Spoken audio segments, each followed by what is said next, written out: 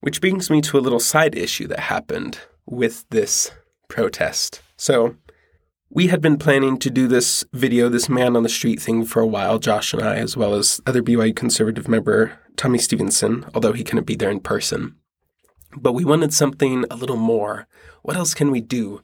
We were thinking, okay, what if we sang some hymns next to the protest? We have the protest and then we'll have hymns over on this part.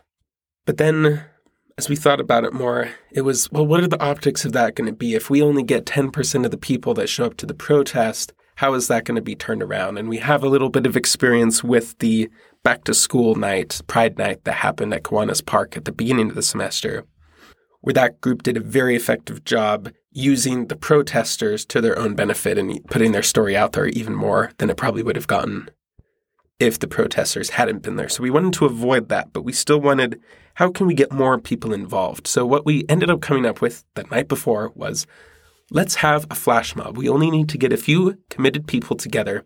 Let's go into the Cougar Eat. It'll be very busy. It'll be lunchtime. And one person will start singing and everybody else will join in and hopefully get the whole Cougar Eat to join in. The song that we had selected for the singing was The Spirit of God. Let's sing that. We can get it on video. We can put it out there. Be like a very unifying thing.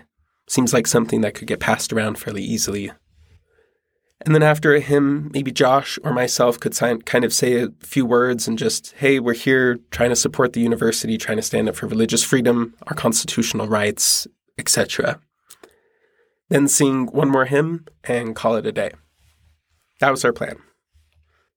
I started messaging people, getting some people that might be interested in attending, and then at about midnight the day before, so 12 hours before the start of the protest, I put out a story on Instagram asking anybody who might want to be involved to come on over to the Cougar Eat and participate in this. At 10:30 the next morning, I received, and Tommy also received, a letter from the Office of the General Counsel, so legal office at BYU.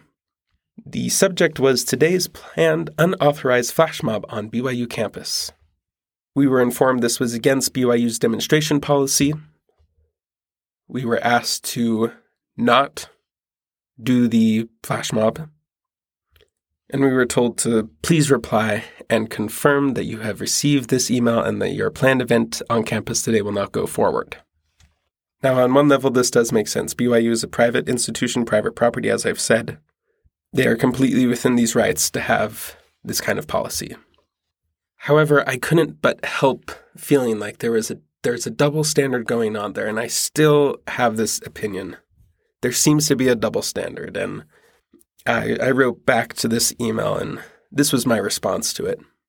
I said, I can't help but notice many other groups on campus do not appear to have been held to such a high standard as we were. First, there have been multiple rainbow days at BYU that have been well publicized in advance and include not only wearing certain symbols and colors, but also a gathering in the quad, which I understood to be a demonstration.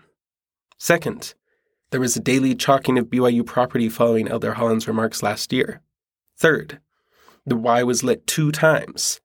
Per the Salt Lake Tribune, there were police officers up there, but no effort was made to prevent the largest collegiate sign in the world from being hijacked by activists. Fourth, the Black Menaces continually record video on campus in violation of campus policy.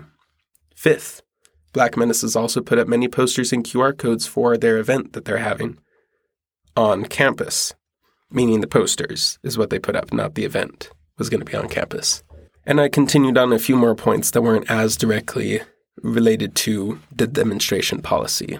I continued later in the email, I'm not accusing you personally of malice or a double standard, but I hope you can see why I might suspect the BYU bureaucracy needs to rethink its strategy. My intimate experience with BYU's response to the Duke volleyball debacle leads me to believe that BYU has adopted a, quote, squeaky wheel gets the grease, end quote, approach to enforcing their policies and dealing with controversy. I contend that this is a poor strategy. All the instances of violation of BYU rules I have enumerated are objectively more harmful to the mission of this university than singing The Spirit of God, which is about all we plan to do. Yet it seems we are the ones being held to the rules while those with support on Twitter get a pass. I gladly welcome any information that may change my mind about BYU's approach to these issues. Once again, and this was something I'd brought up before in the email. I would not have planned this event if I believed BYU was concerned about minor violations of their policies. Actions speak louder than words. I respect the rights of BYU as a private institution, and I love the stated mission of BYU and its sponsoring institution, the Church of Jesus Christ of Latter-day Saints. I will continue to fight for those rights and values. Sincerely, Luke Hansen. I was very grateful to, just a few hours ago, actually receive a reply to this email that I had sent, inviting me and Tommy to a meeting. Hopefully we can get some clarification and bring forth our issues that we have to people that will listen to us. Hey, Luke Hansen here. Thank you for listening to this clip from an episode of the Red Pill Blue Blood podcast. If you like what you heard, you can check out the full episode and share it with your friends. Thank you, and have a great day.